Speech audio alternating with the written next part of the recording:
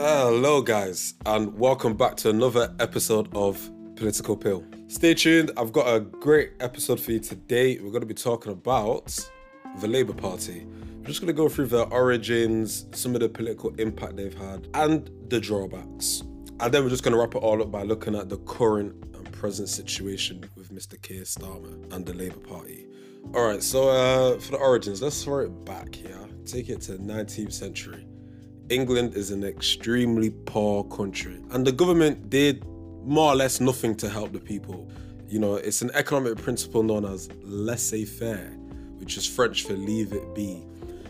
And it really all it means is, you man, take care of your own finances, take care, just let it worry about itself, wealth will trickle down. And the government's responsibility was just to protect from invasion and maintain law and order.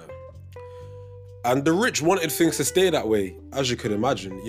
Funding all these social welfare programs, things like that, means an increase in tax. And, rich people have never been extraordinarily fond of taxes, have they? And at the time, the perception of poor people was just, it's almost inhumane. They're just like, yeah, it's sad, they're poor, they can't eat, they're starving, it's cold in their house and it's dark, but it's peak, it's inevitable. They almost had an attitude of, there's nothing you can really do about poverty. These guys, they're just going to be poor forever. But fortunately, there were socialists and trade unions who were becoming more and more prevalent, and they knew that if they wanted to really change the way things work in Britain, they had to get themselves into parliament. So in 1900, they put together some funds and they set up the Labour Representation Committee, which, birthed the official Labour Party in 1906. And they were officially part of Parliament and all that stuff. Interestingly, there have actually only been 6 Labour Prime Ministers to date. Those are Ramsay MacDonald, Clement Attlee, Harold Wilson, James Callaghan, Tony Blair, and Gordon Brown. We've got to take a quick look at some of the things these different prime ministers have done with Labour and some of the policies they've introduced to England. So in the 1920s and 30s, we have Mr. Ramsay MacDonald. He is the first ever Labour leader to win an election. And his efforts and all the leaders prior to him managed to make Labour the favoured choice over the Liberal Party. Because we got to remember, obviously, at the time, there was the Liberal Party, and they appealed to a very similar demographic as Labour, which is basically anyone who was not rich, because it's like the Tories were favoured by the rich, because they just kept things the way they are. And these guys, they tried to do things for poor people, it was one of those ones. But Labour actually made them the favoured choice over the Liberal Party. And since 1922, Labour has either been the party in power or the official opposition. So just deep that for a second, guys. That means since 1922, it has only been Labour or Conservatives in power. Ramsay MacDonald, my guy, he was putting some serious seats in the building. He's the one who really let Labour become what it is today. He built them foundations solidly. Then the Tories were in power for a bit, and then in the 1940s and 50s, we have Clement Attlee, the second Labour Prime Minister. In the 1940s, we already know there was World War II, guys, and Labour actually served the wartime coalition. Following the wartime coalition, Mr. Attlee became the Prime Minister, and that Labour Party campaigned to extend the government's responsibility to combat the quote-unquote 5 giants of evil in society, which are squalor, ignorance, want, idleness, and disease. And in 1948, they set up the NHS. So as you can see, guys, there was actually a time when politicians followed through on promises. Matting. In fact, Labour actually vowed to protect the NHS. And then, the Conservatives were in power for a bit, and now we're back to the Labour in 1970s, and we have Harold Wilson and James Callaghan. In the night, one after it was Harold Wilson, then James Callaghan, and these guys came into the game with some serious smoke. They were there to put policies in the building and really just change the way things were going. They ended the death penalty. They decriminalized homosexuality. They made racism illegal. They established the Open University, and they also executed the Equal Pay Act for men and women. And then It was the Conservatives for a bit. There was Margaret Thatcher, them things there. And then in the 1990s and early 2000s, Labour come back in power.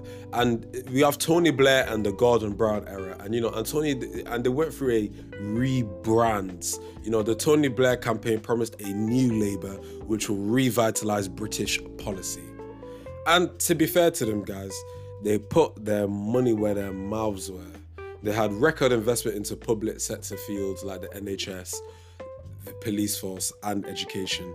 They introduced the minimum wage. They introduced civil partnerships. They also brought in the Equality Act, the Human Rights Act, and cancelled debts that poor countries owed the UK. And this one was an interesting fact, actually. I did not know this. They initiated the world's first climate change act.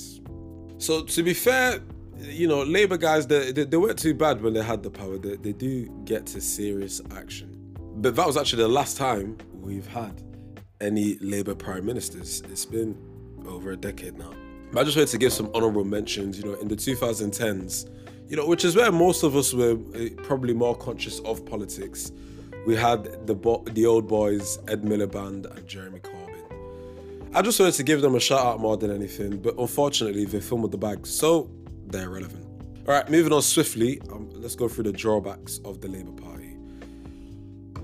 See, the thing about Labour is, unfortunately, they have a tendency to be wibbly-wobbly in the moments of truth. Like in the last election, they could not come up with a unified Brexit stance, and it just looks very weak, just politically speaking. You need to have, with foreign policy and things like that, there needs to be firm stance and unity in that stance, I suppose. Brexit was just a shit show, but Labour, if they had won, Brexit would have been an even worse shit show because these guys didn't even know where to start. And Jeremy Corbyn, as loved as he was, with all the Corbyn mania and all that, he was also hated by a lot of people. And it actually caused for Labour to lose a lot of seats and constituencies, such as Bolsover, Rover Valley, Blythe Valley, and Darlington. Interesting. All that work by Ramsay MacDonald to put the seats in the building. Jeremy Corbyn undone it. And if we're just being brutally honest, there have been times where the leadership was just too emotional and was just trying to accomplish too much at once. And that's always got to be hard to sell to the British public. In the last election, Corbyn campaigned for free elderly care, free university, reducing the voting age to 16, reduced train tickets, and free broadband. It's great ideas. I would give the Labour Party a ranking of 8 out of 10. Now, I try to be impartial, and I know, politics, whatever, so it's opinionated because one person is 1 out of 10, one person is 10 out of 10. But for me, if I'm looking at it from just an observer's point of view, I'll give it an 8 out of 10, Their core values of equality and helping the majority do make sense, and the history shows they've been serious about following through on their core values, and that's more what I was judging on, not necessarily what the values themselves are, just the fact that there was follow through. But with any big changes, you have to be strategic in your execution. And in recent years, it seems that Labour's focus has been more on people pleasing than on logistics, and in the House of Parliament, that will hurt you. That will hurt you. These guys are savages in there. Let's look at the current situation here. We have Keir Starmer, who is the leader of Labour, and he's actually recently been in talks with Tony Blair, Gordon Brown, and a bunch of other political strategists. And he clearly has his target set on the next election. I'm curious, guys, do you feel like he can pull it off? Let's have a debate on socials. Hit me up, the links will be in the description. And I want to know what your thoughts are on Keir Starmer. But anyways, thanks for listening, and be sure to subscribe and join the Political Pill Poppers gang. Woo! And I've also got sources in the description if you just want more background info. Take care, guys. Bye-bye.